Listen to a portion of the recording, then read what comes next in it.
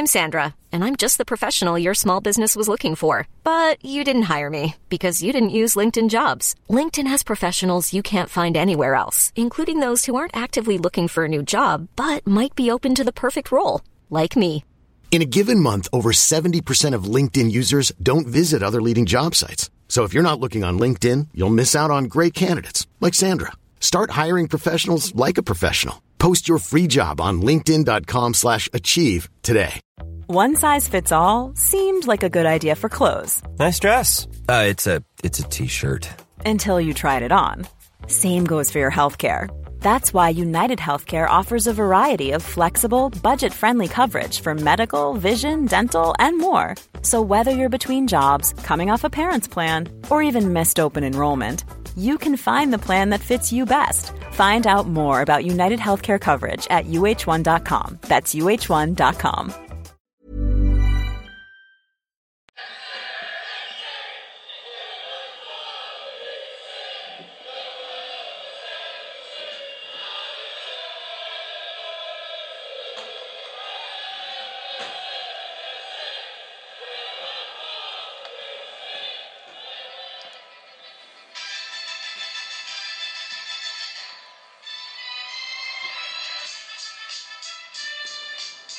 Hello and welcome to the latest episode of the Everton Fan Focus podcast with myself, Mark Finnegan, and Mark Ellis. Hello.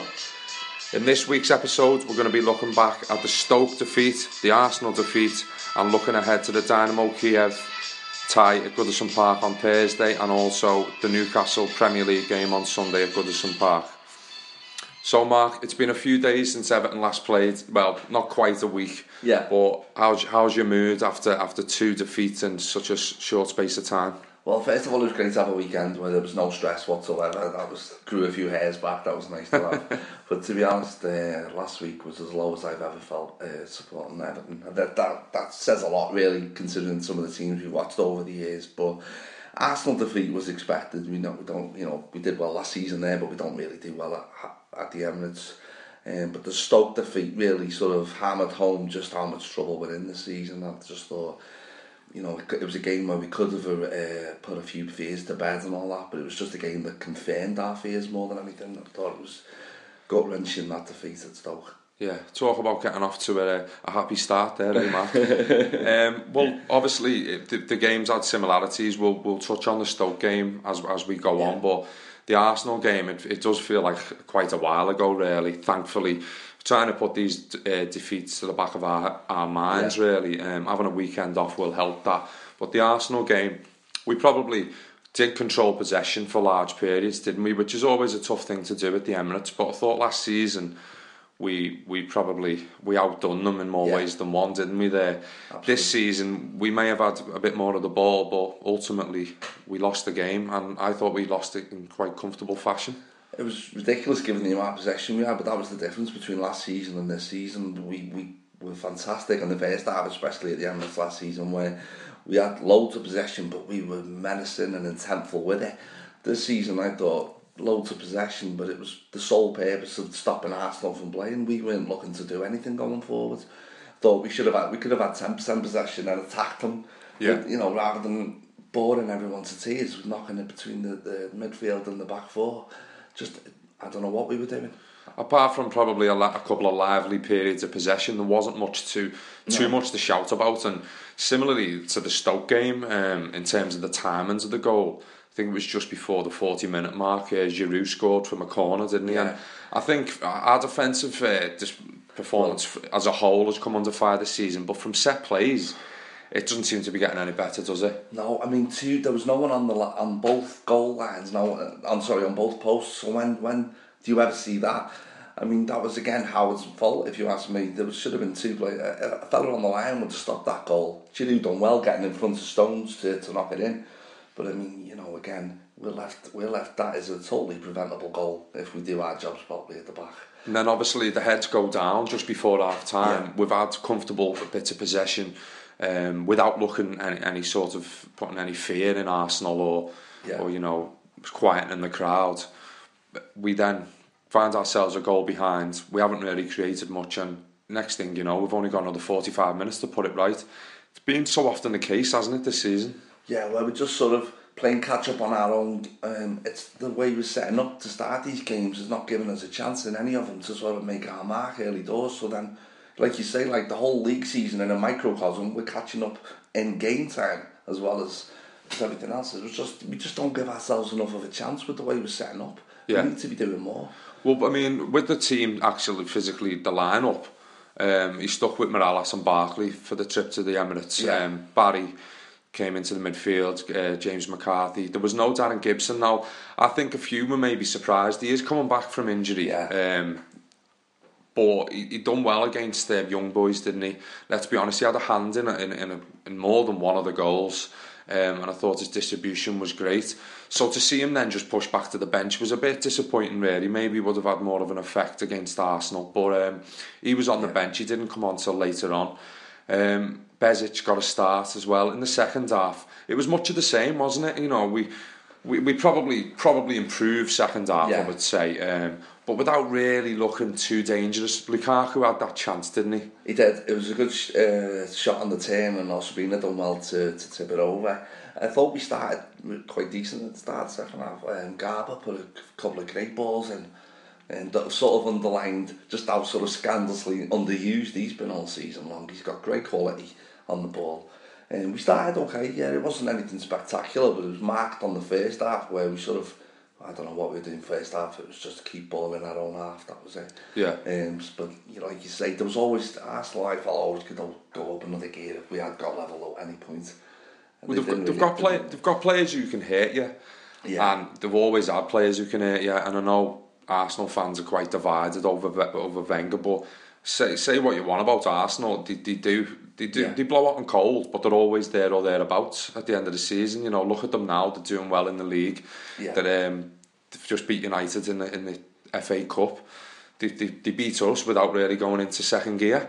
They've got those players that will hurt the opposition, whereas we haven't. We might have the players who are now packing the midfield and passing it round between midfield, defence, goalkeeper, and it all makes great reading on the statistics, but ultimately you're punished if you don't put the ball in the back of the net. Unfortunately, Lukaku couldn't do that with our probably best chance of the game. And although there was some late changes, Rosicky obviously got a late winner. On those late changes, Gibson and Naismith came on. Aaron Lennon came on for Morales. I don't know about you, Mark, but I thought Aaron Lennon done more in, was it 20 minutes? Yeah. Than Morales, or maybe even 10 minutes than Morales had done all game. He just looked to go at the opposition, which is what you want from your wingers. Which is what you expect from your wingers as well. You know, Morales just, I don't know, was had the sulk on all game by the look. His head's elsewhere, isn't it? Let's be honest. I think I don't know whether it led up to that penalty with Baines that he took it off him, or it's because of that penalty that he took off Baines and missed. His body language has been poor for a long time now. Morales I think he looks nailed on to be leaving in the summer, doesn't he? It just looks like he's passing the time, doesn't he? Let's be honest. He's not going to go above and beyond now if he knows in the back of his mind that he's leaving. But he was just one player. Obviously, collectively, I thought we were defeated with a bit of a whimper. There was no cutting edge. We always look likely to concede, especially if anything from set pieces or any sort of attempt at Tim Howard. He's just got no presence in goal anymore, has he? It's just people fancy themselves from anywhere against him. Well, you would though, playing against Everton now, wouldn't you? You'd fancy anything. You'd fancy having a pop. Managers must be coming, like Newcastle will come on Sunday, and they'll say, test that keeper, test that defence, be physical when you get set pieces, because at the end of the day, time and time again this season, teams have got results against us by doing that. Absolutely, definitely. I thought there was, Rosicky's goal summed up our season for me, to be honest with you, because it did look like Howard, if it isn't too much of a leap of faith, would have saved that shot, because he was going, and then it just bounced off Jagielka and over Tim Howard, who would have covered it. And the look on Jagielka and Howard's faces at that moment pretty much summed up Evertonians' feelings this entire season. Definitely. I mean, some may say there's no shame in going to Arsenal and getting beat, but at the end of the day, we're looking for a little bit of a positive. Even if you're nicking 0-0 there, it's a clean sheet. Build a bit of form, but again, it's gone out the window. Just like when we faced Chelsea and we'd drawn a few games, beat Palace, a couple of clean sheets, get beat by Chelsea, and you're back to square one. It's the similar sort of scenario. We beat Wolves. Keep saying Wolfsburg. We have beat them home and away. Young boys home and away. Yeah.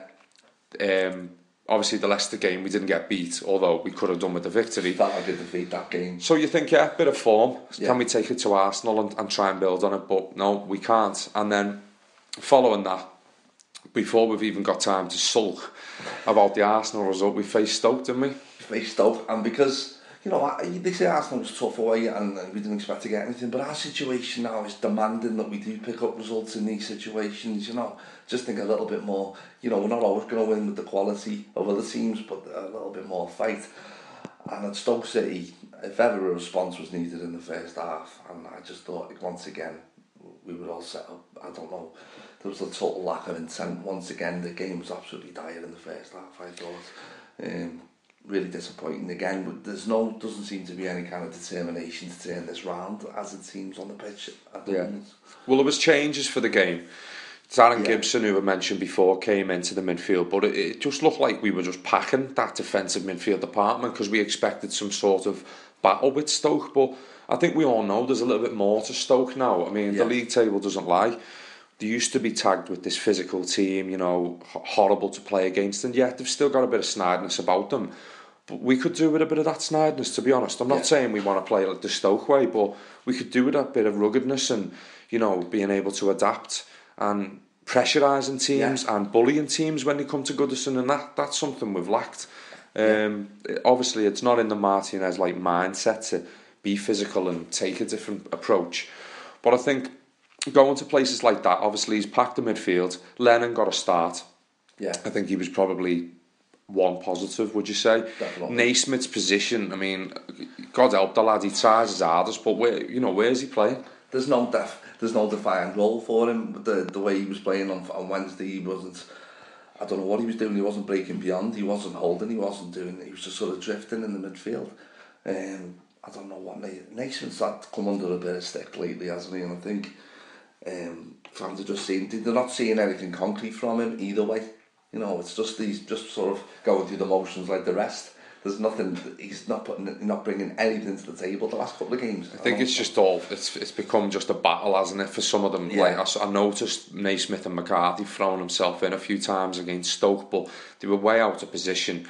And I don't know what position they were in at sometimes, but you just think they're the sort of lads who will give you blood and thunder, but really. You know, if it means be right in the right place, though. If it means throwing Naismith up front, though, for his attitude and keeping his place in the team, throw him up front alongside Lukaku. Then, if Lukaku doesn't want the physical aerial battle, Stephen Naismith, for a little fella, he doesn't half get up there, doesn't he? With some of the biggest. Not half. He'll win more than his fair share, and it's probably a good shout actually to put him up there with Lukaku. He does his. I did say a couple of weeks back he does his best work behind the striker, and I believe that. But I just think, like you say, we're in such a malaise right now. I don't think we can afford to sort of carry him in that position. We need players in the right positions doing what they do best. We've talked about it before, though, haven't we? Accommodating. It tends to be Barkley or Naismith who get accommodated for, and they're both great players in their own right, very different players, but again, it's trying to find that balance in the side, and it's something what he's stubbornly stuck with, not finding those positions and sticking with the lone striker, sticking with the two defensive mids. But against Stoke, it was like we had three defensive mids. We had Lennon on the right, Lukaku up front, and Naismith just basically as a Roma. So that means that Garbott hasn't got any support down the left. No. Although I thought Garbott done all right. When he does get in the positions, he's got a useful left foot, hasn't he? He's not half, yeah. But it's like, I just think this obsession with trying to accommodate the number 10s in the side has to stop sooner rather than later. I think that's, along with that goalkeeping issue, probably one of our biggest problems. Because I don't know, I just think we need to strip back to the basics now. We have to, Mike Bassett said, we've got to play 4-4-2. Maybe, I know that's old school, right, but I don't see a way out of this playing number 10s all the while. With a flat back four. Totally. Flat back four. Yeah, let's go back to the 80s. But no, I think we need pace on the wings, and I wouldn't mind seeing Coney and Lukaku start, to be honest with you, against Newcastle, or even, to be honest, against Kiev as well. But he just doesn't keep the same team, does he, for the Europa or the Premier League? So. No, I mean, I don't think anyone's predicted a team all season. After everyone does their best on Twitter and that, and they're like, oh, this is the starting lineup I'd play, and I'd be like, yeah, I'll actually like the look of that. But then what comes out on the team sheet an hour before the game is something that you would never foresee. It's a bit, it is tough to predict. But he made changes for the Stoke game. I thought it had a similar theme to the Arsenal game. Tidy in possession. I thought maybe looked a bit sloppy down the middle from the off. Barry looked, lost again. He looked out of his depth. Yeah. I thought him against Charlie Adam, it was like two fat kids chasing a jack of potato or something around the pitch. But he clipped someone in the first minute, and I thought, well, there you go. That's what we're going to get from you, Barry. And he got booked, and now he's out for 2 games.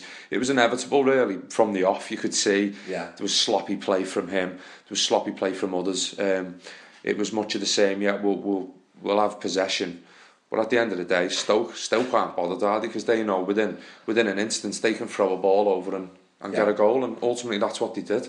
They can compete. You know, again, it didn't take much for them to score past us.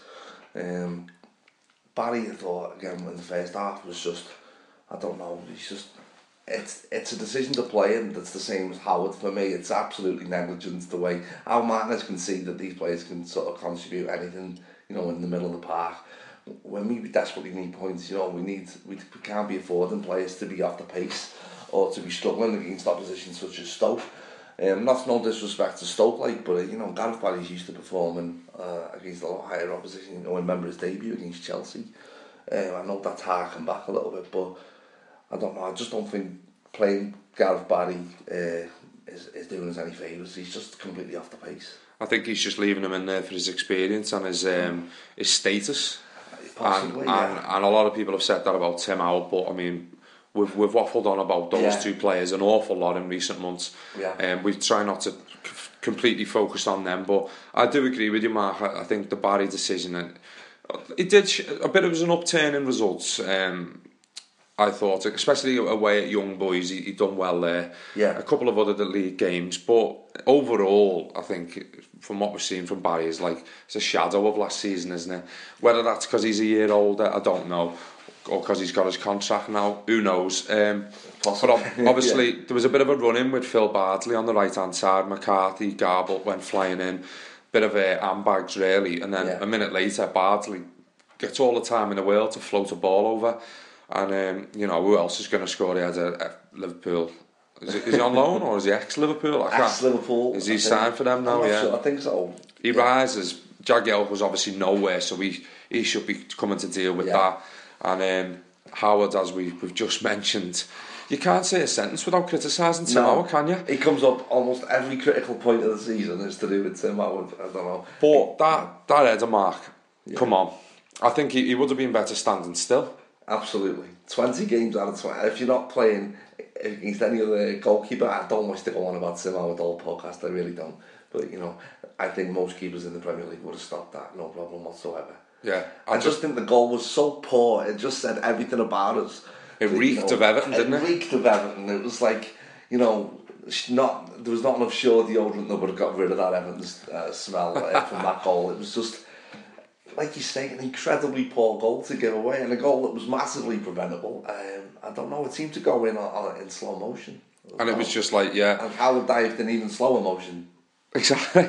I mean, that was just on just after the half-hour mark, and again, I similar sort of feeling to the Arsenal game, watching it, thinking, you know, we've got past the initial 20 minutes, and you always say that's a crucial stage in any game.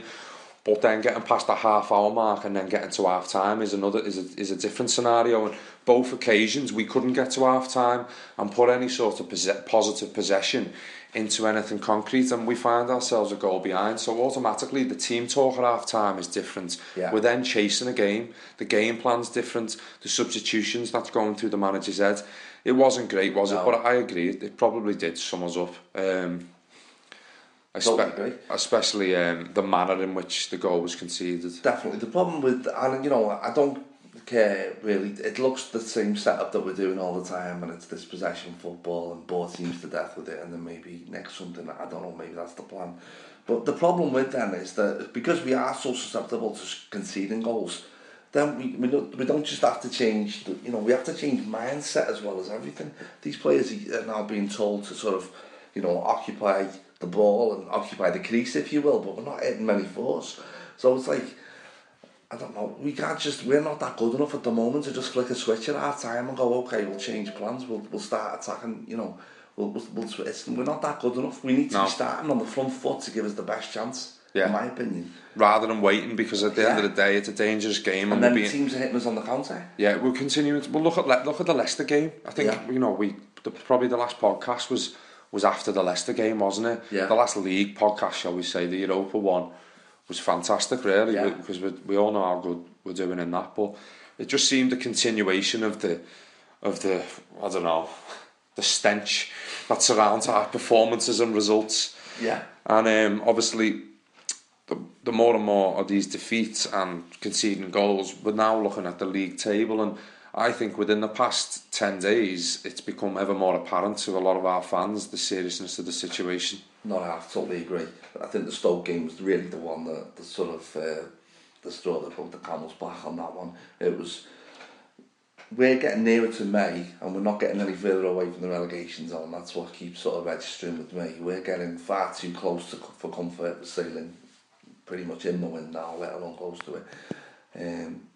There's only so much games we can say, we'll turn it around next game. It's going to come right down to it where we're in a sort of Wimbledon 94 situation in no time if we don't snap out of this quickly. Yeah, it's just, you look down the list of fixtures, which we'll look at more detail later, and you just hope, don't you? You hope and pray, and everyone say, there's worse sides in the league, but the thing is, we've got to play some of these so-called worse sides, and we're one of them. Yeah, well, we are. There's no denying it, Mark. But I will be openly honest, and I've been thinking it's been coming since that Southampton game in December. Yeah. And I've just felt we've been on a downward spiral.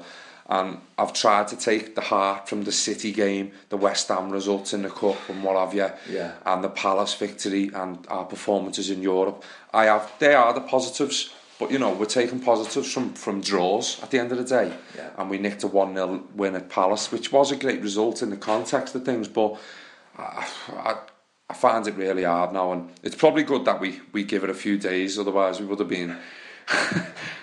sitting here with a crate and a packet of knives or something after that Stoke game. It's good to let it die down. But like you say, our highs haven't even been... the same level of highs as what another team. We just haven't got any kind of run going at all where we've been able to sort of get enthusiastic about the league campaign. I've never known a season as bad as this, to be honest. We probably had 10 more than I can. But right now, in the current sort of climate, it's absolutely miserable to be supporting the Everton, and I'd much rather be happy about it than sad. It is tough, and obviously there's a lot of negatives. The positives probably from them 2 games, Mark. Yeah. I don't know about you, but I do know about you because you praised them a lot before. But Luke Garbutt, Baines is obviously still carrying an injury.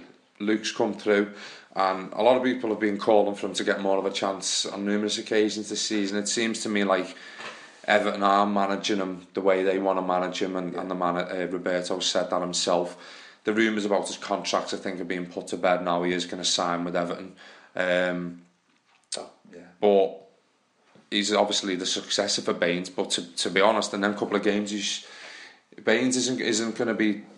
We're not going to protect Baines. He's been so consistent over the years, but he has. I think by his own admission, he'd probably say he's underperformed this season, and he's not the only one. No, you've got someone else who's coming in there, banging out the door. Brilliant. I mean, Garbutt's been... I don't think he's let us down all season long, to be honest with you. I know that's sounding dramatic and all that, but he's got great quality. There's people who sort of happy to write him off because he's only played a handful of games, but you only got to see a player for 10 minutes to see if he's got quality or anything.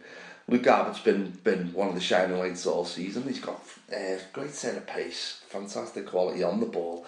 Like you say, he's done a better job than Baines this season. For me, frankly, Baines' levels have dropped alarmingly since last season, and I don't mean that. And same goes for Coleman on the other side. I know he's coming back into it at the moment, but for me, Baines he's sort of escaped criticism a little bit. Baines, hasn't he? There's not been much flack towards his way, but Garbutt knocking on the door, I would say it should be.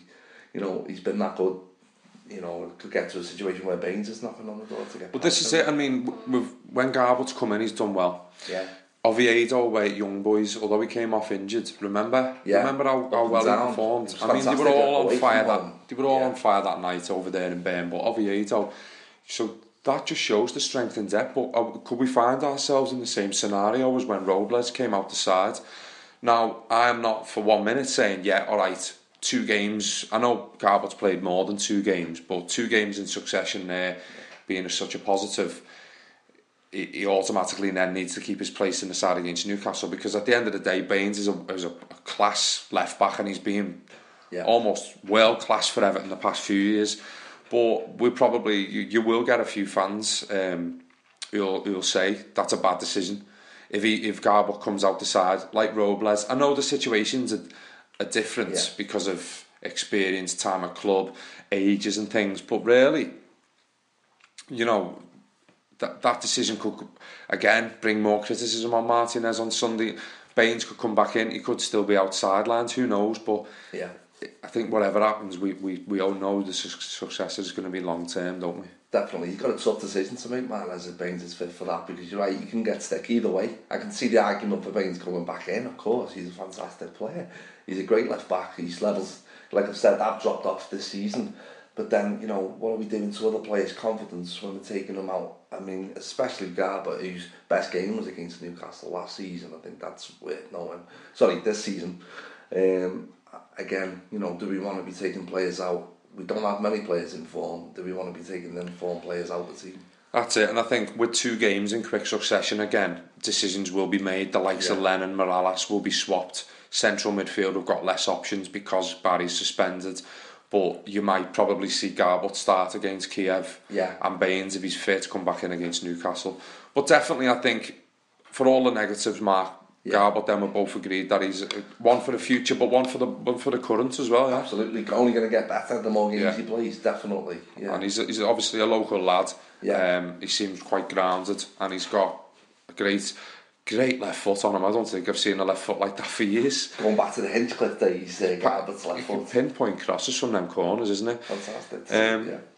All the positives, really. It is difficult. We found ourselves trying to do this, pick positives from defeats, but ultimately we've got to try and look for a bit of hope at least. Yeah. Osman and Aruna Kone come on after the hour mark at the Britannia Stadium. Mark, what did you make of their contribution?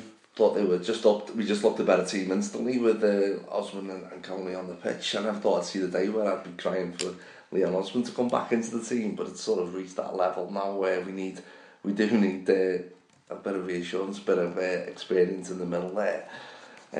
Osman was great when he came on. I thought, he just dictated the play. He's got a nous about him that sort of creates space, hasn't he, when he's on form. And Conley looked like he's done, to be fair, all season, if you ask me. Since his injuries cleared up, don't think he's had half the chances he should have done. He started against Newcastle away, scored, and then never saw him again start. I just think Conley's looked decent for me ever since he came back. He's looked okay. He certainly looks fit, doesn't he? I mean, and he's physical as well. That's what I like. I've never saw him as one of them sort of physical players, but he's not afraid to shrug someone off on the turn and have a go. I mean, he'd done that against Stoke, probably carved out our best opportunity, didn't he, late on? He did, and Stoke got pulled out of their comfort zone instantly when he came on. I thought it was far too easy to deal with before that. The system, we're not sort of getting players forward, but when Coney and Osman came on, you could see Stoke knew they were in game then from that moment on. Well, I agree with you about Osman. I think he has that ability to push the ball forward, to keep the ball. I think him and Pienaar, we've relied on them an awful lot over the years. When the ball's in the final third or in the opposition half, it only goes one way. It sticks with them or it goes forward, and I like their intricacy and their passing, and we have lacked that. For all Osman's criticism, I think, to be honest, he's the sort of lad you need in a team ahead of the likes of Morales, the likes of McGeady, Lennon, I think, has got a point to prove. He'll probably do. He's done well, I think, Lennon, since he's arrived. Needs that sort of signature performance, doesn't he? Where people say, he's arrived, sort of thing. But I would definitely, I would have Osman, and even like Pienaar if he comes back, just for the reliability and the creativity in the offensive third and making the ball stick, because we there's been an over-reliance on pump it to Lukaku, not even in the air, on the ground. Lukaku hasn't got the best touch, he'll admit that, with his chest, with his head, with his foot, when he's got his back to goal. He's the powerful striker you want running the other way, whereas if we haven't got the likes of Pienaar and Osman in the side, you're relying on the likes of Barkley, who's been in and out the side. We all know about his form. The likes of Mirallas, who, let's be honest, he turns up when he wants, doesn't he? Once he's had his haircut. And we have missed him, and I think only that. Yeah, Osman's come in for criticism, but in the past, and he's become a bit of a scapegoat. But who hasn't in that side? I think we said it on one of the other podcasts. We named a full squad, didn't we? They've all come in for it. I think what Pienaar and Osman do, when they're at their best, it's got to be said, you know, I can't just sit here and say this is what they're going to bring, because I have been critical of them both this season, to be honest. But when Pienaar's on it, the ball does stick, you're right. But it gives us the offer, sort of a level of performance that's neither sort of great or, do you know what I mean? It's a level that you can stick to and build on, whereas Mirallas can go missing for weeks on end. That's it. And turn up for 10 minutes, put one in the top corner, and that's it. Well, that's it. It does have... There's no levelling out with Mirallas whatsoever, you know. No. He has real ability, Mirallas, but I think with these players returning, it is timely, because especially because we're still in Europe, you have to think about that. Yeah. He's gonna tinker with the side. There's no denying that. He's done it throughout the season. With, you know, we've still got injuries. Oviedo's injured, Baines is injured, Barry's suspended. Yeah. So it carries on right through, doesn't it? You know what I mean? You've got players coming back. Osman played for the under-21s, didn't he? The day after he played against Stoke. And I thought they were probably two positives. Definitely. From the game. Obviously, there was the late... We conceded again late on, and it had echoes of the Arsenal game if we were pushing forward, and then Diouf scores that goal that came back off the post, and it was just sucked the life out of us. But we have to try and look and see what sort of lineup we'll see this Thursday and this Sunday, and whether we can finally, with 10 games to go, see some sort of reaction. Turn that season around. There's to be honest, on Twitter, there's a lot of positivity about this week. Evertonians think we've maybe turned the corner. I don't know where they get. Is that because we haven't had a game? I think so. I think because we didn't lose at the weekend. Because everyone's been just chilling out, for once. But I think everyone's had a beer and mellowed out, and now we've got the optimism back. Wouldn't it be great just to see? To be honest with you, I would much prefer to be playing Newcastle first, get a victory, and then we can enjoy Kiev. Like, we have not been able to enjoy Europa. We have when it's been the game, but not really. Not really. It's because it's etched in the back of your mind, though, is it? The league form. It's just like, we just can never do it with Everton. We can never marry the two and have just one happy experience. We have to have one major worry balanced out with one positive. Yeah. So it's like, if we could have played Newcastle first, got to win, then great. But that's not Everton, of course. So all we can hope is that Everton turn up, put on a good show. They're a great side. Kiev, what they're doing in Ukraine. And then we can take that confidence into Sunday, but that's all we can hope. We haven't seen it all season. So basically, we'll smash Kiev 5-0, and then on Sunday the sun will be shining on County Road, and we'll beat Newcastle.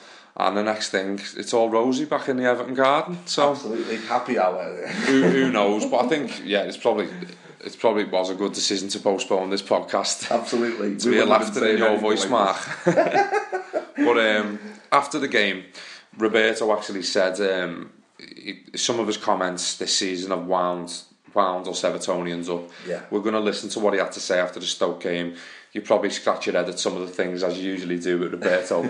But he said about having the break from playing and hopefully coming back refreshed for the European. And you have to agree with him there. Hopefully we are refreshed. Yeah. A couple of players coming back, and we'll see an Everton that wants to win in the next two fixtures and for the remainder of the season. So this was Roberto talking after the defeat at the Britannia Stadium.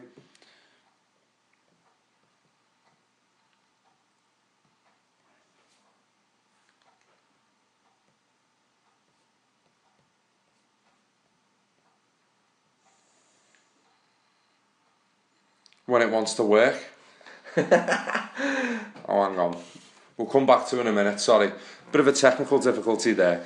But it was, he basically said, like, because we're not playing this weekend, will hopefully come back refreshed for the European game. You'd like to think so, though, Mark, wouldn't you? Because we've looked a completely different side in Europe anyway, haven't we? Yeah, definitely. You know, it's just like I've said all season, it's just been our one comfort blanket this season. It's just the league's been causing us migraine after migraine, and that's been sort of the Europa League sort of been our night out. You know, it's just the way the league's gone, it's just been a bit of a shame, hasn't it? You know, but a total shame, to be honest with you. We can only hope. Sorry, been rudely interrupted there. But it's been the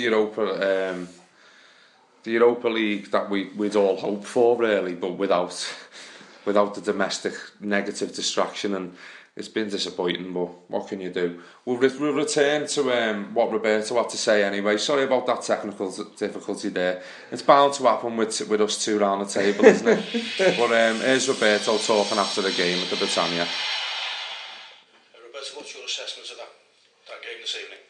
Paul, in terms of the game, is one of those frustrating games that it seems that we were in good control of the game. All of a sudden, the Stoke takes a chance that you couldn't see coming.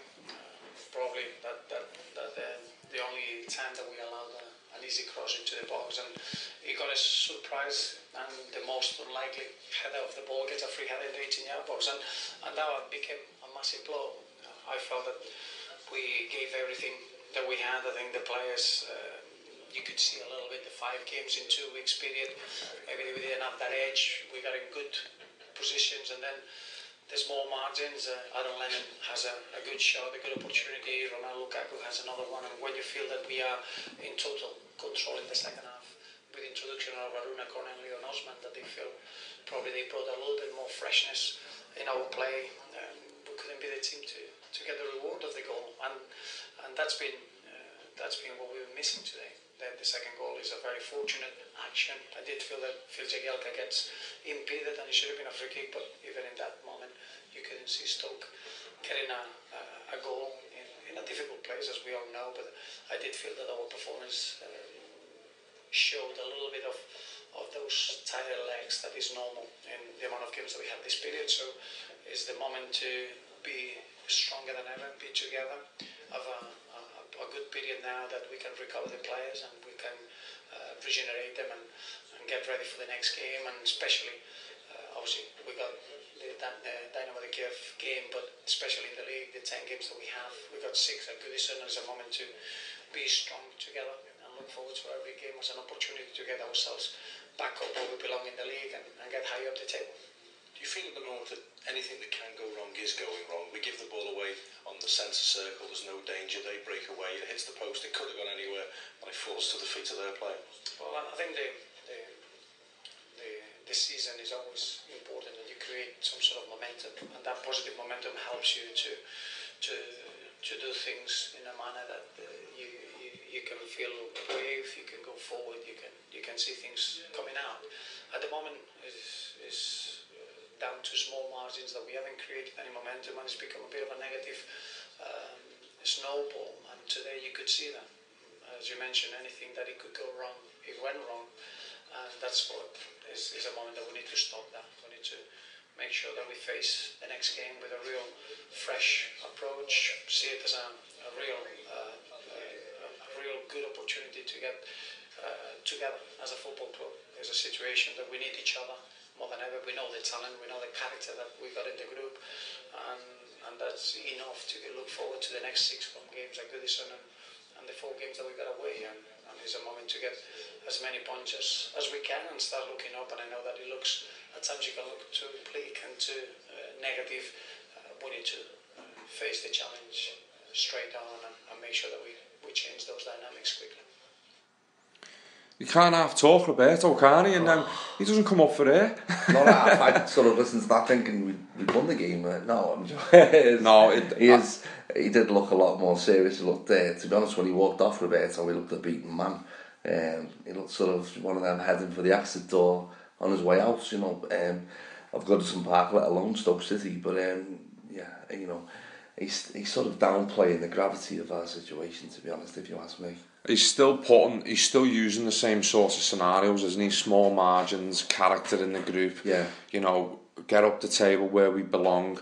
The thing that's frustrating the fans is we've heard this for a while now, and we're going backwards in terms of our league position, and the results aren't seeing an improvement. So it's almost like I'm not expecting that manager to stand there and be like, yeah, we're shite basically, and you know, we're in a relegation dogfight. But at least don't try and sort of sugarcoat everything. And yeah, there is a few positives to pluck, and Europe being the main one, a few players coming through. But let's be honest, Mark, that adds fuel to the fire. It does. Those sorts of comments. Not half. It adds to the worry that he's not really acknowledging what's going on. And he sort of lives in this bubble where we're looking, you know, he's always trying to be positive and all that. At what point is he going to look at the league table and change his approach?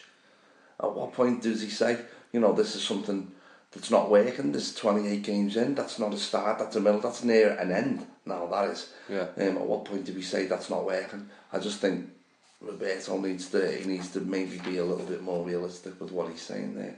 It's just, for me, I'm listening to that as if we're sort of 10th, and we've had a bit of a, you know... Bit of a blip, yeah. We've had a bit of a miserable season because we all thought we'd be challenging for the top 4 again. But, like, you know, 28 points in 28 games is going to send you down. It's been relegation form all season. I would never have envisaged achieving our highest ever Premier League points tally, and then at this stage of this season having our lowest ever points tally since the Premier League began. And I would never have envisaged it. And I think the mood after that Stoke defeat, it was a sour one, wasn't it? Yeah. Now I know I'll get your opinions on whether you want Roberto to stay or not. I'll briefly just say mine, and then we're going to touch on some tweets and interactions that we had on Twitter. For me, I'm not to the point at the moment where I want the manager gone. I firmly believe that sacking him now is not the way to go, and I think, we are going backwards in terms of our league's position. I just think that we've got 10 games to go. We need to see a change from him. We need to see something. Something's got to give. Either, I don't care if he carries on giving these glossy interviews, but I would rather see his team line up differently or take a different approach. Be that start Kone up front with Lukaku or Naismith on Sunday, or Thursday night. To be honest, Thursday night to me is a bit irrelevant. I'm more bothered, and what I will focus on now in my mind the next few days is Newcastle. Can we beat Newcastle 1-0? Just get a win. Because that's what I want to see. There's going to be changes in midfield, so that decision's being made for him. Barry's out the side. But I'm glad Gibson's there, to be honest, because he's come at the right time. I'm glad Osman's coming back. I'm glad Kone's knocking on the door, and I think with 10 games to go, he should be given his chance. We signed him for $6 million, and all he's done is be on a treatment table since he's been here. So I think if we don't see that reaction and a change in anything from now till the end of the season, then of course, obviously I can't foresee the future. If we go down, then everyone's going to call for his head. But I can't forget what we did achieve last season under Roberto, and his attitude since coming to the club. He has frustrated the life out of me this season, Mark, but really I think sacking him now and saying like, let Duncan Ferguson try and lead them for the final 10 games, you don't know. Know. I mean, I remember when Newcastle were down in the doldrums and they put Shearer as caretaker manager or whatever. They ended up going down, didn't he? Shearer didn't have enough time to turn it round. I don't think we're going to get relegated, but I cannot feel comfortable. I almost want this season to be over. It's like we're a horse in a race, and we're just dragging ourselves to get to the finish line and then rebuild in the summer. Let's look at what happened this season, what went wrong, and then continue his sort of platform that he built last season. This season, though, unfortunately, will be etched on a lot of Evertonians' minds, won't it?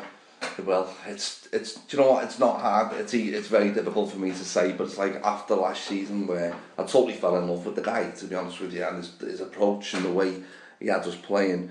It's not easy to say now after one bad season that I want him gone, but it's like this guy is stubbornly refusing to sort of learn from his own mistakes. We're doing the same thing over and over again, and that's what's driving fans mad. There's no adaptability. He's not changing. He's not looking to change. He's not.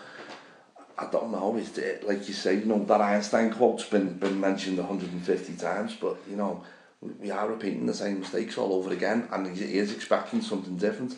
It's this stubbornness that's that make me call for his head, to be honest with you, because it's sending us down, frankly. Yeah. And we cannot afford to take any kind of risk in that sense. You know, with the TV money and all that, we can. I don't know how much more we can flirt with relegation before a decision has to be made. Yeah. We're getting closer. We need to, it's just panic setting. Well, I completely, I don't side with you there on some of it, but I see your point of view, if you know what I mean. Yeah. I just think I can't envisage Everton sacking him. No. For me, even if they went down, I can't see Ken Wright sacking him. I just don't know. I can't see it. Maybe they would bow to fan pressure then. I don't know. I just don't know how bad it's going to get before that manager starts to change things. I think this game on Saturday, I think a lot of people are indecisive about what they want to do. They don't know what they want to do because we had such a great season. It seems like, God, what do we do? Do we sack this guy or do we keep with him? But I think if we lose on Sunday, then I really think you're going to see the crowd saying on him. Do you think so? Yeah. Hiring for your small business? If you're not looking for professionals on LinkedIn, you're looking in the wrong place. That's like looking for your car keys in a fish tank. LinkedIn helps you hire professionals you can't find anywhere else, even those who aren't actively searching for a new job but might be open to the perfect role. In a given month, over 70% of LinkedIn users don't even visit other leading job sites. So start looking in the right place. With LinkedIn, you can hire professionals like a professional. Post your free job on linkedin.com/achieve today. Many of us have those stubborn pounds that seem impossible to lose, no matter how good we eat or how hard we work out. My solution is PlushCare. PlushCare is a leading telehealth provider with doctors who are there for you day and night to partner with you in your weight loss journey. They can prescribe FDA-approved weight loss medications like Wegovy and Zepbound for those who qualify. Plus, they accept most insurance plans. To get started, visit plushcare.com/weightloss. That's plushcare.com/weightloss. Hey there, it's Michelle Norris. I'm host of a podcast called Your Mama's Kitchen. When I travel, I'm usually looking for a way to find a taste of home when I'm not at home. And one of the things I love to do when I am at home is entertain. And Airbnb allows me to do that. When I was in California recently, I rented a house that had a great kitchen. And when we were sitting around the table, we were all thinking, we're in someone else's house. Someone could be in all of our homes as well. If you have a home, but you're not always at home, you have an Airbnb. Your home might be worth more than you think. Find out how much at airbnb.com/host. I think we've got no more time for this. We can't be flirting with relegation right until the end, until the Tottenham game. We cannot be going into that game even. Spurs on the final day. We'll look at the remaining fixtures a little bit more detail. Obviously, last Wednesday after the match, the mood on, say, Twitter. We use Twitter more than we like Facebook and other things.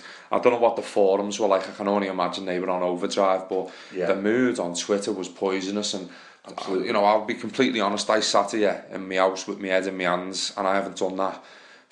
I said on Twitter for over 10 years I haven't felt like that after that full time at Stoke. When I saw those players and that manager coming off in front of our fans, they couldn't even look at the supporters. I think it was only Garbutt that went over, wasn't it? To be honest, that says everything about the young lad. And I felt terrible, to be honest, Mark. But we did put the question to people on Twitter the following day. I don't know whether 24 hours later was probably the right idea, because some people maybe jumped the gun with their opinions. You did get an awful lot of responses on Twitter. Too many to read out here, but we definitely thought we've got to include some of them. These obviously, you hear mine and Mark's views on it. Some people have actually given us a name of who they'd want to replace Roberto. Obviously they want him gone.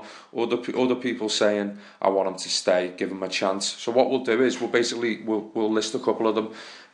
Mark will alternate it. Alright, we're not going to do the complete list, but we'll have a look at this and just see potential contenders, because I can't even believe we're actually discussing this, because the man's still in the job. But we're relaying what the fans are saying on Twitter here, and it's serious stuff. We all feel passionately about the team, and Roberto's come under a lot of criticism this season, and that will only continue if the results don't start to pick up. So, the first two or three that probably replied to the question about, do you want Roberto to stay or go, and if so, if there are replacements, who would he be? EFC King, he says, for me, he's got to go, and I will bring in Ronald de Boer or Philip Cocu. I don't know how likely those two are to come to Goodison Park, but they can certainly work within budgets. Yeah, Kingy certainly wants him to go, Roberto. Yeah. David O'Keefe, who our mate David off Twitter, he's basically said, I want Roberto to stay. The team needs to stop playing with a fear if we are to stay up. He's firmly behind the decision that we were to keep Martinez. I think he's wrote a lot about it in his articles, hasn't he? Michael Rogers says the Newcastle result decided for me. It's a must win and we must kick on from it. But if we don't win, although I don't want it to happen, he has to go. Now, you've basically just said that then, haven't you, Mark? Basically, yeah. I think this is the game that's going to cost a lot of... I just don't know. This seems the decisive game for me where, a lot of people are going to turn on him if we don't get it right. We've got Steve Martin said I'd like him to succeed at Everton. He's basically got to swallow some pride and change things tactically. I don't know anybody that hasn't said that. Probably swallowing pride is the main thing, isn't it? I mean, changing your ways, but he has this vision, and his stubbornness has been the most overused word, hasn't it? 100%. The exact same sentiments from our Ben, who's come in and said that he wants to swallow some pride as well, change his attitude. He wants him to stay as well, Ben Ellis, yeah. Totally different to me. Roy Leedham, 100% got to go. We might have to make do with Joe Royle until the end of the season. And then a lot of people have said this to me, and they wouldn't mind to see Slaven Bilic come in as manager. Yeah. For me, it just seems it's borderline heartbreaking that we're talking like this with Roberto after what he did last season, but it is what it is. It is incredible that it come to this though, Mark. Yeah, absolutely. If you have to think, if you put the question on Twitter tonight, you might get different responses again. I think on the mood after the game, almost 90% of everything I was seeing was like, get the manager out, that's it. Panic set in. Some people were saying after the Arsenal game.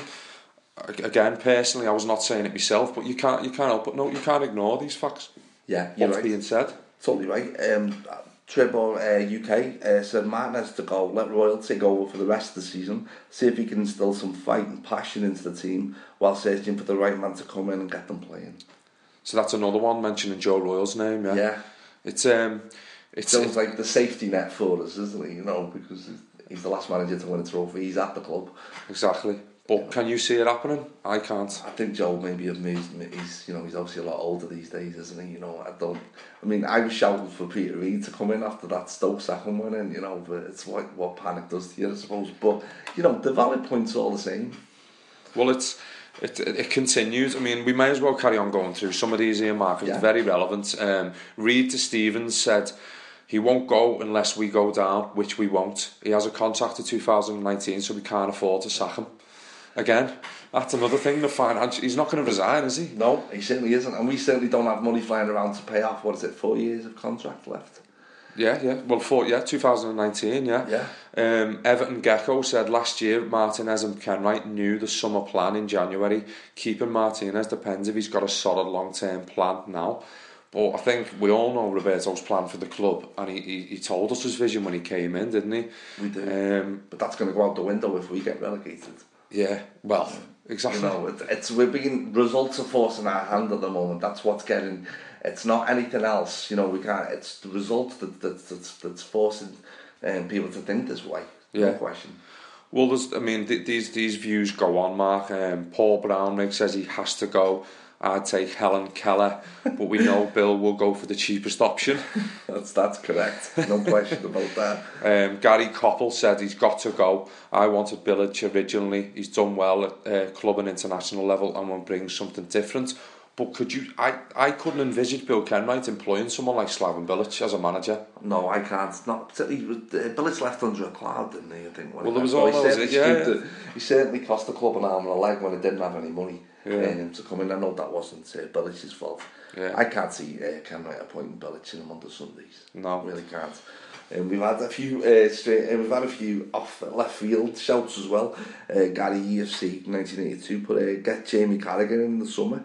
No, I don't know. He said it's not a joke, and I think he'd make a good manager. He certainly talks a good game on Monday Night Football, but I don't think a guy who spends his spare time winding up Evertonians. I don't think he'd be welcome at Goodison for one now. No. But yeah, fair enough, that's someone's opinion. Norman Patterson said it's completely the wrong time to replace Roberto. I remember people screaming for Kendall to be sacked. Well, that there's a lesson in that for all of us. Kendall against Coventry City was on the verge of getting sacked. and if we had, we wouldn't have had the greatest team. You know, at this second to last generation scene. You know, it's just what we don't know the future, do we? We can only deal in the present, and at the moment things are looking bleak. That's it.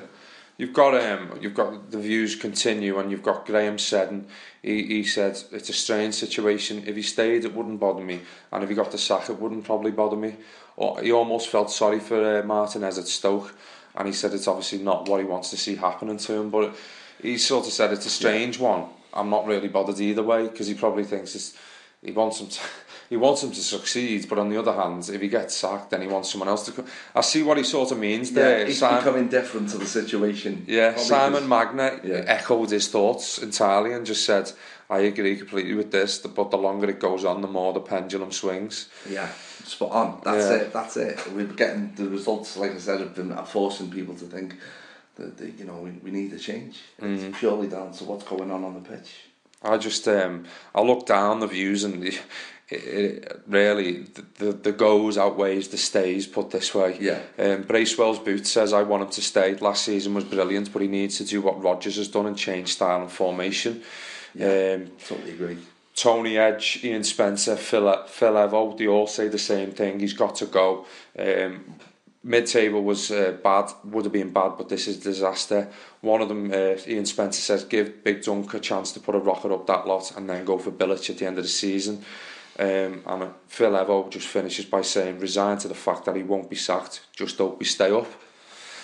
So the views here, I mean, very realistic, a few of them. Yeah, let's face it, he probably isn't going to get sacked. As much as we're talking about it, and as much as a lot of people want it to happen, no more than myself after Wednesday night's result. The reality is that we're probably not going to sack him, because we don't sack managers, to be honest with you. We don't have a history of sort of sacking managers after a short period of time. I think there's a number of factors. We haven't got the money. Exactly. Well, you've just basically named the factors: financial reasons, our history with managers, and we're quite loyal as a club. I think so. Yeah. But also, what happened last season plays a major factor in a lot of people's thinking here. Yeah. And it does for mine, I've got to say. I've got to admit it does for mine. Don't get me wrong, I'm as frustrated at those who are calling for his head. I'm as frustrated to them with the whole situation, but I'm not at the point where I want him to be sacked. And in reality, I don't think he will be sacked, as you've just said. But to be honest, a lot of these opinions, they are saying get rid. Some of them may have backtracked because it was nearly a week ago. But this is what, we can only judge what we've got at the time. And Kieran Hendry, Stephen Jeffers both said he's got to go for me. Player and manager look confused. In any walks of life, managers react. He doesn't. I go for Glenn Hoddle. That was Stephen Jeffers. What do you think of that? Very interesting. I'm not sure Glenn Hoddle, and the stories I've heard about him on the training ground, I don't think we need another egotistical maniac coaching us, to be honest with you. It's like, I'm not saying Martinez is egotistical, but I think we need someone to bring the players together, not alienate them. That Hoddle, as much as I like the guy, to be honest, he talks sense. He does have a history of poor player relations on the training ground, no question. We don't need that right now.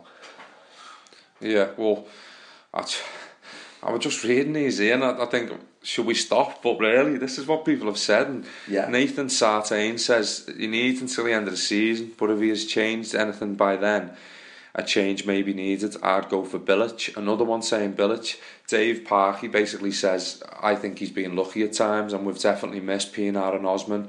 And he thinks Martinez isn't too far off the truth with what he's said, in some of his quotes. That's fair enough. Dave said that. Mitchell Clark, I'd get rid. But if we were a bigger club, it would have been done by now. That's a fair comment. I think he stays now, and there's a change at the end of the season. Excuse me. Yeah. Albie Donnelly echoes them thoughts. He's got to go now.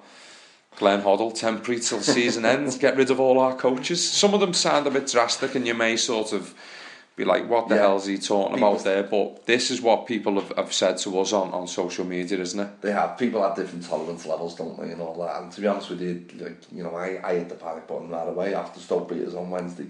But everyone has the different opinions. People can see different answers as to what's going to prove us forward, make us move forward as a club. But nothing would give me greater pleasure than to be fickle over Martinez, go and get the brown shoes back out, and start getting that poster out that it's down in the Everton room. So bring back the old badge. Martinez has such good. Yeah, absolutely. Ever since we got rid of that Fisher Price badge, we've had nothing. It's gone downhill. Yeah. It has. I would love to be fickle over Martinez and be sitting here next season talking about how great he is again. Yeah, I really would, because I do like the guy. But it's just, I don't know. We've got to start thinking about Everton Football Club right now, not Roberto Martinez. That's it. But I mean, I do buy into his sort of long-term plan. Not some of his football and ideology in terms of what he's doing on the pitch. I think, in this day and age, and the money involved and the importance of staying in this league, you do need to be able to adapt. Yeah. And he talks about his team adapting and being full of character, and he talks in recent interviews about spirit and fight, and to me, I don't see any of them words this season, and it's a shame, and it's a massive fall from grace last season. Another guy here says, Josh Kellett, says, I'd take Laurent Blanc, De Boer, Laudrup, Bilic, Coleman, or René Mullenstein. But the thing is, when you name them names, Mark, who come to Everton? Yeah, even if Martin has walked out the door tomorrow morning, who come to Everton and take it on? I don't know. I can't see him. I can't see the club getting rid of him. But I can't see these opinions getting any better in the imminent future. Because it's all about results. And if we, as you said, if we get beat by Newcastle, what are comments will be reading out on the next podcast? Definitely. And what path are we going down as a football club then? Because last season opened the door. We had a peak above the glass ceiling. We thought we were going to smash it for once, and now all of a sudden, in the space of not even a year, we're talking about Glenn Hoddle coming in. This is football. This is what happens, I guess. But it's absolutely amazing. And to be honest, I know it sounds strong, but I do feel the players and the manager have got to be deeply ashamed of what's gone on this season. The fact that we're even debating about who's going to come in. Can we afford to get rid of him or not? I just think it's such a fall from grace, and it's been totally underreported. I don't know. It's just been shocking what's gone on since. Who would have thought? To be honest, we wouldn't have envisaged it. And no, I think we've dwelt on the managerial situation for quite a while in this one here, but these are the things that are being talked about amongst our fans. Yeah, they're the harsh facts of supporting this club, and. Do you know what I mean? The players, we've all criticised the players on numerous occasions this season, and now the manager's getting it as well. And there's a lot of people who've lost trust and faith in him. And I think even if there is a bit of an upturn from now to the end of the season, it'll still be fresh in the minds of those people.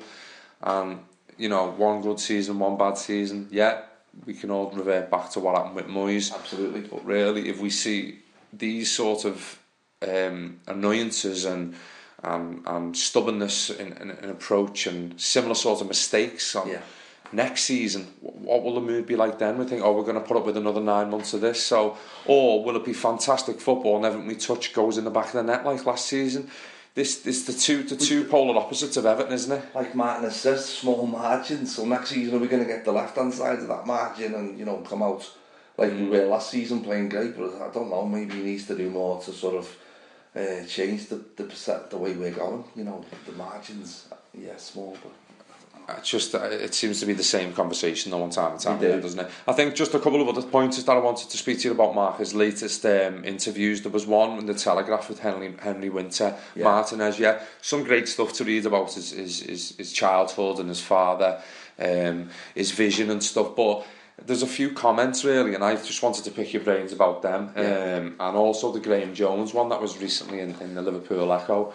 The Martinez one with Henry Winter, one of his opening actual paragraphs reads, when you're a football fan and you lose a game, it's awful because there's nothing you can do until the next game. As a manager, I have the big advantage of being able to see what went wrong, the things not working, how we can change it for the next game, the partnerships we can create and work with the players.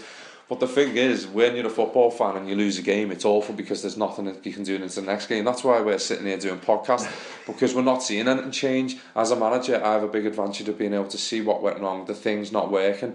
But Mark, we're in March, mid-March, and surely if I can see it, you can see it, and thousands of other people, the things that are going wrong, surely there'd be no harm in him changing something. This is the problem. He is in the perfect position to change things. We're talking about the same problems we've had, I think, since August. he clearly hasn't changed them. He hasn't sought to change them. So what he's saying there is absolute nonsense. So he's not practicing what he's preaching, that's for certain. You know, we're still seeing the same formation. We're still seeing 25 number 10s trying to get on the pitch. He's not playing with width. I don't know what that means. Is he, you know, if we're reading that, I mean, are we altogether sure this guy's with us? You know, he hasn't changed. He's that's the whole main criticism of his season, is stubbornness to change.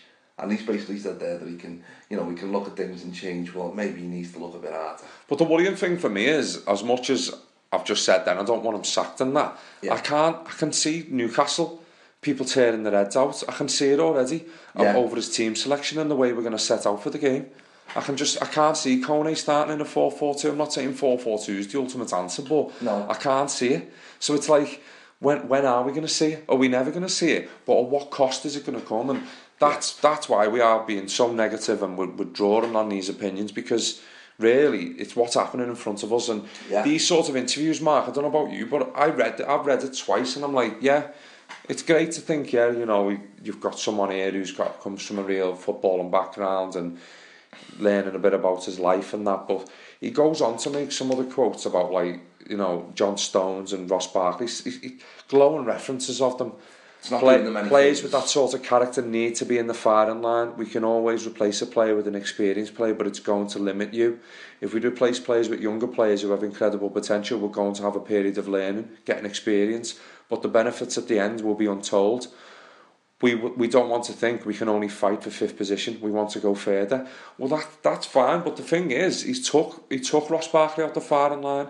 He took Joe Robles out the firing line. And he was doing great. So to me, it's a bit of contradiction, isn't it? 100%. Again, not backed up by what he's done in real life situations. We all know, let's face it, Baines is going to come right back in against Newcastle, and Darby's going to come out.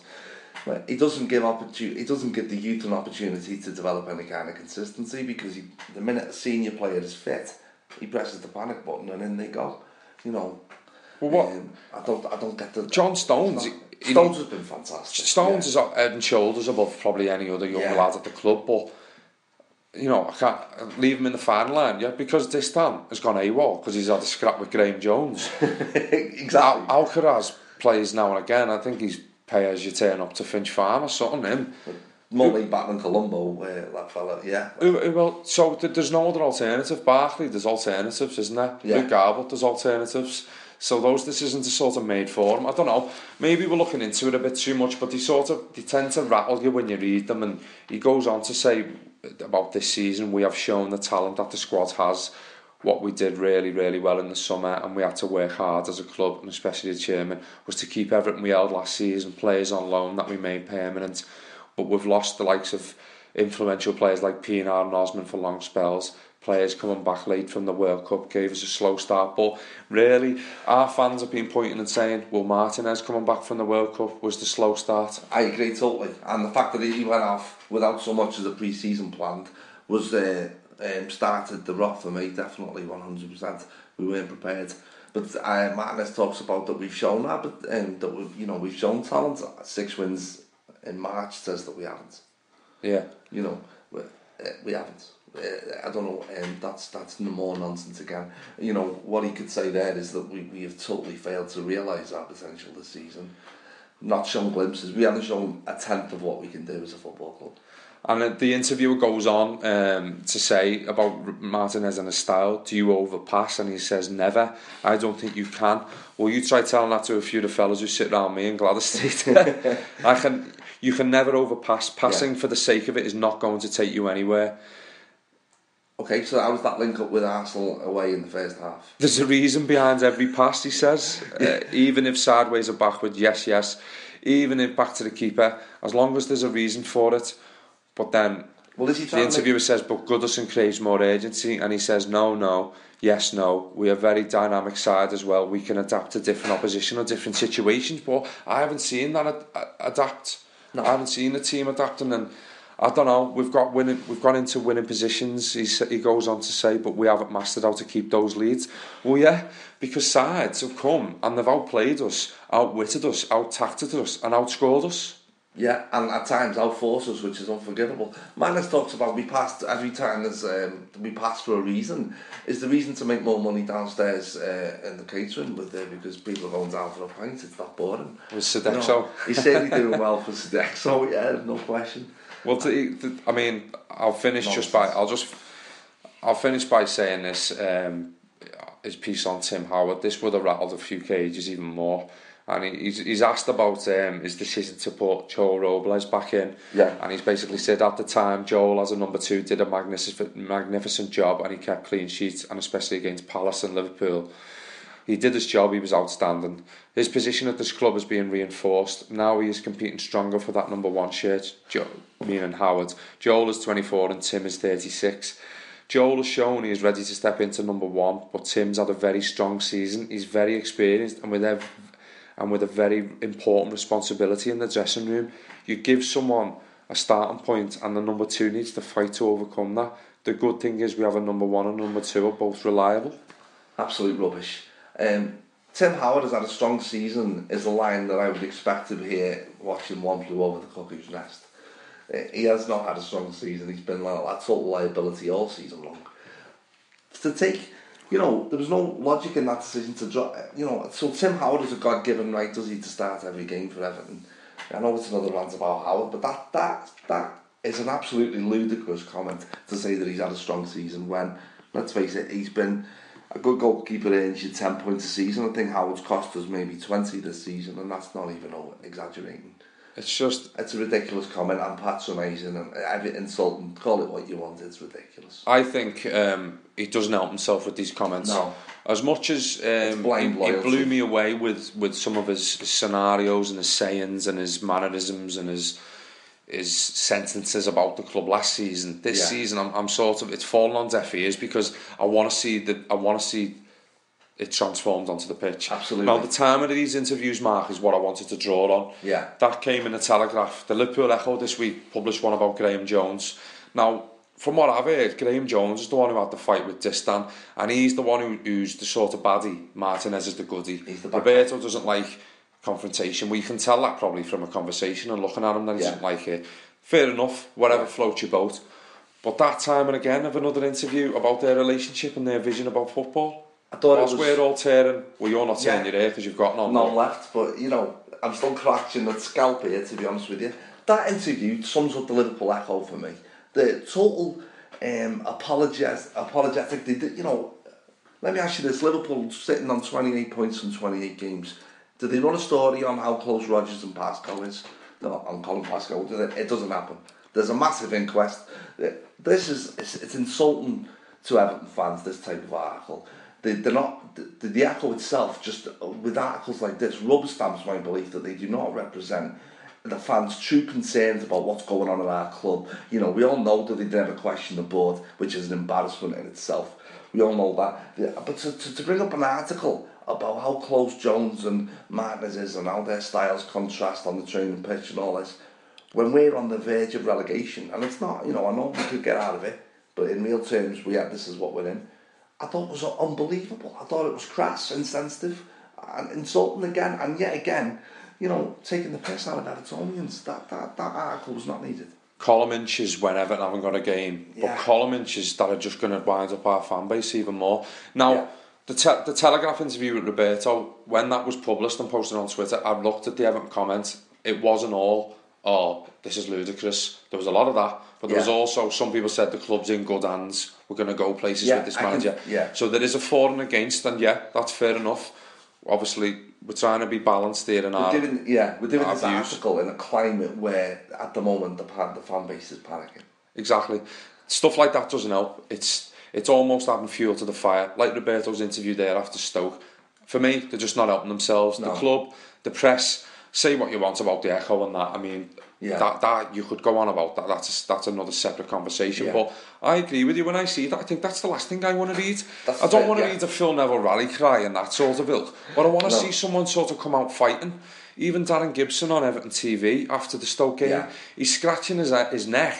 He's huffing and puffing. He doesn't have a clue what to say. There's no one grabbing this situation by the bollocks and saying, we're united. We're all united as a club. Let's get ourselves out of this by any means. Yeah. If it means playing fucking 9 defenders or 9 strikers, I don't know. Just go back to dogs of war if we can, or anything. We have got to drag ourselves away. Because otherwise, me and you sitting here, you've got people fighting on social media, in the pubs. I've got taxi drivers telling me, he's got to go, lad, he's got to go, get rid, this and that. I'm sick of hearing the words stubborn and, tactics and Lukaku this and Barry that. I'm sick of it, and I've talked about it a lot with you, Mark, but we love the club, but we hate to see what's happening in front of us, and these sorts of things, it's like, come on. We know Everton haven't got a game at the weekend. We never get any column inches when we've played, so all of a sudden we're getting all these fancy column inches. You know what I mean? Yeah. National press is the Telegraph. Exactly. Yeah. And again, I don't know what purpose they serve, to be honest with you. We are not sitting in 4th place where these kind of stories, make for something from light reading. We're a club with massive concerns on and off the pitch, for me anyway, I think. Not to everybody, admittedly. And none of it gets represented in the press. None of it gets, we can all moan on Twitter and all that, but absolutely no one with any kind of influence is representing the fans' true concerns on the pitch and off it. So it's basically left for us to just argue it out amongst ourselves. Basically, on platforms like this. There's people falling against this current board. There's people falling against the manager. Evidently so from the opinions that we've just read out, and evidently so from around this table here now. I think our opinions are slightly different from the current situation, but it's tough. This thing doesn't help. It adds fuel to the fire, and our main concern, Mark, is just getting over the line now and just getting that next victory. I think from what recent comparisons people have spoke about Liverpool, and it was one thing I wanted to mention about Rodgers, and I know a lot of people have probably already got there before me to say this, but since probably the turn of the year, I've seen this with Liverpool. They're the form side in the league, but I remember sitting there in November, December, and we were all taking the mickey out of them, laughing. Same sort of points total, but they were having some embarrassing defeats. We thought, they're going to be a laughing stock this season, but he's sort of nipped it in the bud. He hasn't completely overhauled anything major. He's just changed the shape of the side, 1 or 2 inclusions, tried players in different positions, the likes of Emre Can. And I know this isn't a Liverpool podcast, but really they're our rival, and they were sort of going the same way. But he's turned it round. He's got the same sort of football and vision as Roberto, so he's maybe swallowed a bit of pride. But he's not embarrassed himself. And look at Liverpool now, they're flying. Let's be honest, they're flying. Spot on. The time is gone for Evertonians to be taking the mickey out of Liverpool. We can't afford to do that. Look at us now. Look at the position that we're in. I'm not saying it's all maybe down to the manager, because he wouldn't change his ways. There's been a concoction of things this season, hasn't it, from start to finish? Well, it hasn't finished, but from start to where we are now. But I draw on them as a comparison, Mark. Definitely. We were on, I think Liverpool have amassed the same number of points since Christmas as we have all season long. And, their squad isn't infinitely better than ours. We should be still keeping tabs with them, if nothing else. With the players we've got and the talent that we should have had, in the squad. It's just been a disaster, and we to be honest, we were laughing at them, but we've become the laughing stock, really, haven't we, since Christmas. It's not really, I think results if we should the worst happen against Newcastle, I don't think everybody will wake up to the situation that we're in. Maybe so. I mean, to me, the Newcastle game is, as I said before, is more important than Dynamo Kiev. We'll touch on Kiev in a minute because they're our next opponents. But looking at the league table, we're now in 14th. Sunderland and Villa are within 3 or 2 points away. Sunderland 2 points. Hull are on our tails. Thankfully, we've got that 6-point cushion to QPR, who we've got to play in the coming weeks. We've got 6 home games out of the 10 mark. I don't know whether that's a bad or a good thing, though, the way we've played there this season. We've got Newcastle, Southampton, Burnley, Man United, Sunderland and Spurs. So if you look at that, Burnley, Sunderland are fighting for their lives. I'd feel more confidence against Man United than them sort of sides, wouldn't you? To be honest, definitely. Away from home, we've got QPR, Swansea, Villa and West Ham.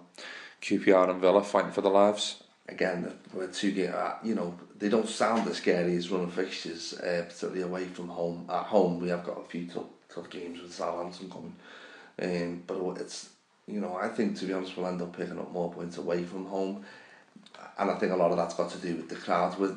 We are nervous as Evertonians, but that doesn't ever come out in the right way. When in the crowd, it comes out as, it's quite toxic at times. Goodison and the players have shown all season that they haven't been able to perform in that kind of environment. Admittedly, they're the reason for that environment. I do think we'll end up picking more points away from home than we will at Goodison. Yeah, well, I think there's a lot of, obviously, hanging on this game for Newcastle, but if we do nick a win there, you think, well, the 5 remaining fixtures at Goodison, maybe we can have a bit of up again, then, you just never know, do you? But at the way things are going, you're not expecting anything, are you? You're like, oh no, it's going to be another cold rain and Sunday afternoon at Goodison, and we'll draw with Newcastle or get beat. That's the thing, the zero belief, and that's badly what we need. But you can see that from the players to the fans to the staff to the manager. That's a big word, isn't it, this season, belief. Absolutely. And we've lacked it in abundance. So from those games there, Mark, you've got 10 games, 6 at home. Can you see us getting out of it? Put your views on Martinez aside and Ken Wright. If it's totally dependent on the player's attitude and the manager changing his approach. That's all I'll say about Martinez. But them run of games shouldn't scare the life out of us. But they will, because of the run we're on. Yeah, I can see us just doing enough, to be honest with you. But I won't rest until we're over the line. Achieved. Yeah, to be honest, the win on I think 2 wins, to be honest with you, with the way the bottom 3 are playing. Yeah. They seem to be imploding down there. They don't seem to be gathering any momentum on anybody above them. I think 2 wins would do it for us, to be honest. So even if you got those 2 wins at home, if you got those 2 wins before the end of March, you're not going to enjoy finish 13th, 12th or 11th, but you can enjoy the Europa a little bit more and relax, and we can start to relax. At the moment, we can't at all, can we? Can't we stand been able to enjoy it all season, and it's been the one shining light. We can only, like you say, 13th seems heavenly at the moment, doesn't it? I know we're in 14th for 13th and safe from relegation. I'd take that all day long, but then maybe we can just... My worry with the Europa League is that if we were to get knocked out in this next round, I then think because there is nothing else to be positive about, frankly, I think then that it could turn nasty for us. We need to pick up results while we're still in the Europa League. Yeah, so we could go from... Well, it's bad at the moment, but and we didn't think it would get any worse, but so... You know what I mean, type stuff. Well, we'll see what happens Thursday, but I think, really, for me, looking at it now, I never thought I'd say this, but Leon Osman coming back could be a major thing. I'm hoping Pienaar's on the return soon. Gibson he's going to be. There's no denying he's going to start in that central midfield, isn't he? Yeah. Surely will for both games. I would like to think. To be honest, I'd have him in the side ahead of Bezic. Yeah, I would. Not everyone might agree with that, but I'd have Darren Gibson in there because he's been a Premier League player for years, although he hasn't played a lot of games. Yeah. He's been at United and he's been at Everton, and he's more influential than Bezic. Plus, he's Irish as well. I just think we'll get a little bit more from him. No, taking nothing away from Bezic, he's been fantastic. But the likes of Gibson, Osman, hopefully Pienaar, I would. If it means sticking Naismith or Kone alongside Lukaku, why not try it? Why not try it out? Experiment against Kiev. Put the frighteners on them, try and get a lead going into the away leg, because no matter who we play them in front of how many fans in Ukraine, it's going to be difficult, isn't it? Yeah. Away from home, circumstances, weather conditions, got to take all that into account. And everything. Yeah. I just think it all hinges on Newcastle, and as much as I'll enjoy seeing us in Europe again Thursday, it's all about the Sunday game. But just on Dynamo Kiev, Mark, I know you've been doing your research, haven't you? I have. These are the team. Yeah, I do have a life actually outside. Do you know any Ukrainians? I don't know any Ukrainians personally, no. I used to really worship one at Goodison Park back in the 90s in Chelskis. But no, certainly Dynamo Kiev. I'm not showing any kind of weakness in their domestic form. They're not. I think they haven't lost a game all season, and they've won 13 and drew 3 of their 16 games. I think they have. You have been doing your research, haven't you? I didn't want to let it on then. Details. How many goals have they scored? My life is that sad they've scored 37 goals. And how many have they conceded? They've let in 7. There you go. There's your very own Ukrainian Stato. He's been over there to do this research, by the way. I am all paid for on account. Obviously, yeah, obviously. No, but they've obviously got a good record domestically, and a good record in the Europa League. But we said that about Young Boys, and we wiped the floor with them. So, well, it's different leagues, isn't it? So we can't really read into, you know, they're smashing everybody in the Ukrainian league. We have to accept that the Premier League's a lot better. It's a higher standard than that. But saying that, you know, they have got some quality players in their ranks. Yarmolenko and Jeremiah Lenz, I think, who we were linked with a few years back, or 2 seasons back. They've got a lot of good players, and they're obviously the big thing. They're not used to getting big this season. Yeah, they're used to picking up victories. Well, look at the Europa. You know, European campaign. They won 5 out of 6, didn't they? They weren't in the best group. Let's be honest. Aalborg, Steaua Bucharest, Rio Ave. I think they're from Portugal. The last ones there. Probably surprised they lost one game in that then, really. Yeah, I mean they've obviously stormed that group. They were then drawn against French side Guingamp. Yes. Hopefully I've said that right. They were beaten though away in France 2-1, but then they've turned the tie round and they've beat them 3-1 in Kiev. So maybe the result in France offers us, you know, a more realistic view of what we can do with them. Yeah. I think definitely a clean sheet mark. Because, you know, the way to be honest, even if we don't keep a clean sheet, the way we've played in Europe, I'd fancy us to beat anyone. I would honestly fancy it. It's mad to think that we're sitting here talking about people wanting the manager out because of our domestic form. But we're sitting here thinking we'll take anyone in Europe. We still seem to have the uber confidence in Europe, and then we're sort of no confidence in the Premier League. I was trying to think of a much better saying than that, but that's, you know, that's the long and short of it. It is though. We've said it before, time and time again. Well, as much as we don't know much about Kiev, Sergei Rebrov is the manager. Yeah. You've just reeled off some names off probably champ manager or something there. You're obviously in the know. So what I'll do is, if anyone wants to get in touch and wants to know anything more about Dynamo Kiev, just tweet Mark Ellis, Mark the Blue, his name is on Twitter. He'll give you the lowdown. I'll be happy to help. Yeah, he might buy you a bottle of vodka on Thursday night as well if he's at the match.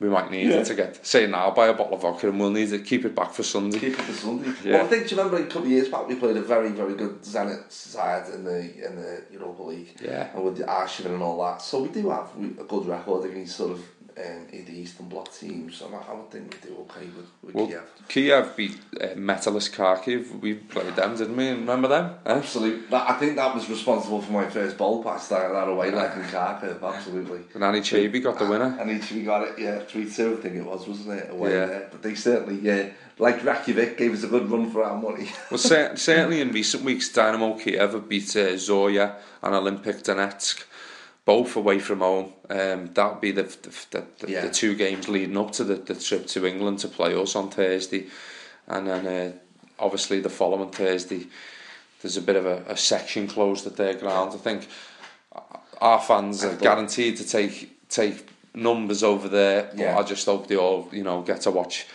a memorable result for Everton and come back safely, because it's not the most ideal destination. It isn't. I've heard one tweet saying just don't mention anything Russian and you'll be fine. So I think that would be the first thing I'd take along with my passport. So bound. The first Evertonian is bound to go off the plane with a Russian flag wrapped around their head or something.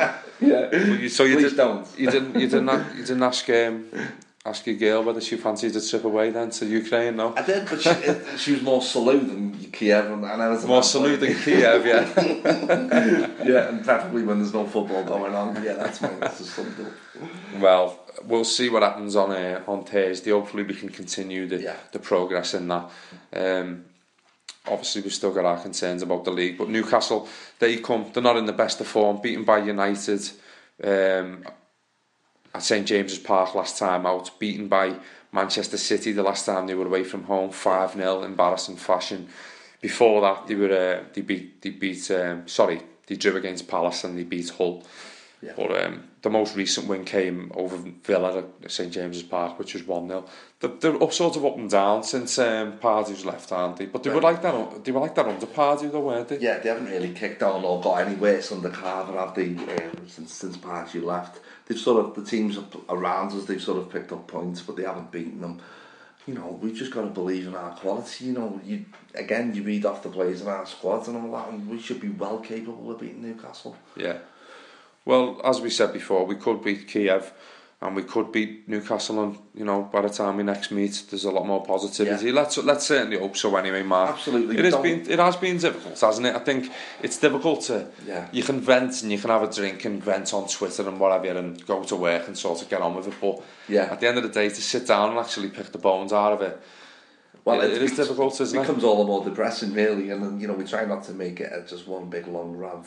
We have got to grasp onto the positives, but you know, the manager and the players have got to turn this round, and let's hope it's happened this week. Let's hope staying where to Brad, a few home streets wouldn't have gone amiss, and that we turn up against Newcastle, particularly after the Kiev game, looking the Everton of old. That's all we can hope. Definitely, and I think with Newcastle and QPR and the 2 Kiev games, there's definitely a run of fixtures and a bit of a window of hope that we can hopefully focus on. As I say, changes to the side, a couple of players coming back. Let's hope they give us the boost for the run-in, because ultimately, with a couple of wins under our belts, the mood will definitely lift, and we can hopefully still be in Europe and maybe focus on winning a trophy. I mean, in reality, there's still a possibility, isn't it? So absolutely, it would be classic reversal of Everton that to sort of escape relegation and then top it off by winning the Europa League after months and months of worry. That would be some reward, and you know, why not? It's possible if the players believe, and if the manager gets his formation right, we can achieve what we want. But so we get beat by Stoke easily, and then we'll beat Roma in the final in Warsaw, right? It's a total no-brainer for me, yeah, guaranteed. Tim Howard scores the winner. Tim Howard comes up, does a Schmeichel at the corner, rights all the wrongs of this season, and we end up all American hero. I just wish Belgium would have beat them 5-0. But anyway, we'll leave it at that. We've done nearly an hour and a half there. That's the longest ever podcast. Sincerely hope we haven't sent you to sleep. Hopefully people have enjoyed listening to our depressive discussion, but as I say, it is the real facts of life, what's going on at Everton at the moment. So hopefully we'll see a bit of an upturn from now till May anyway. Any final thoughts, Mark? No, let's just hope that, you know, we get a good result against Kiev, and then the one that we all want, we scrape, or we do ourselves justice against Newcastle. Just get over the line. Just give us a weekend where I can wake up on a Monday with a smile on my face, just once. That would be great. And then basically looking to the end of the season, get over the line, and look to the future. So anyway, it's been a pleasure to speak to you, Mark. Thank you very much, and you, Mark. And we'll see you again soon. Thanks for listening. Bye now. Ta-ra. Planning for your next trip? Elevate your travel style with Quince. Quince has all the jet-setting essentials you'll want for your next getaway, like European linen, premium luggage options, buttery soft Italian leather bags, and so much more. And it's all priced at 50 to 80% less than similar brands. Plus, Quince only works with factories that use safe and ethical manufacturing practices. Pack your bags with high-quality essentials you'll be wearing for vacations to come with Quince. Go to quince.com/trip for free shipping and 365-day returns. Ever catch yourself eating the same flavorless dinner 3 days in a row? Dreaming of something better? Well, HelloFresh is your guilt-free dream come true, baby. It's me, Keke Palmer. Let's wake up those taste buds with hot, juicy pecan-crusted chicken or garlic butter shrimp scampi. Hello Fresh. Stop dreaming of all the delicious possibilities and dig in at HelloFresh.com. Let's get this dinner party started.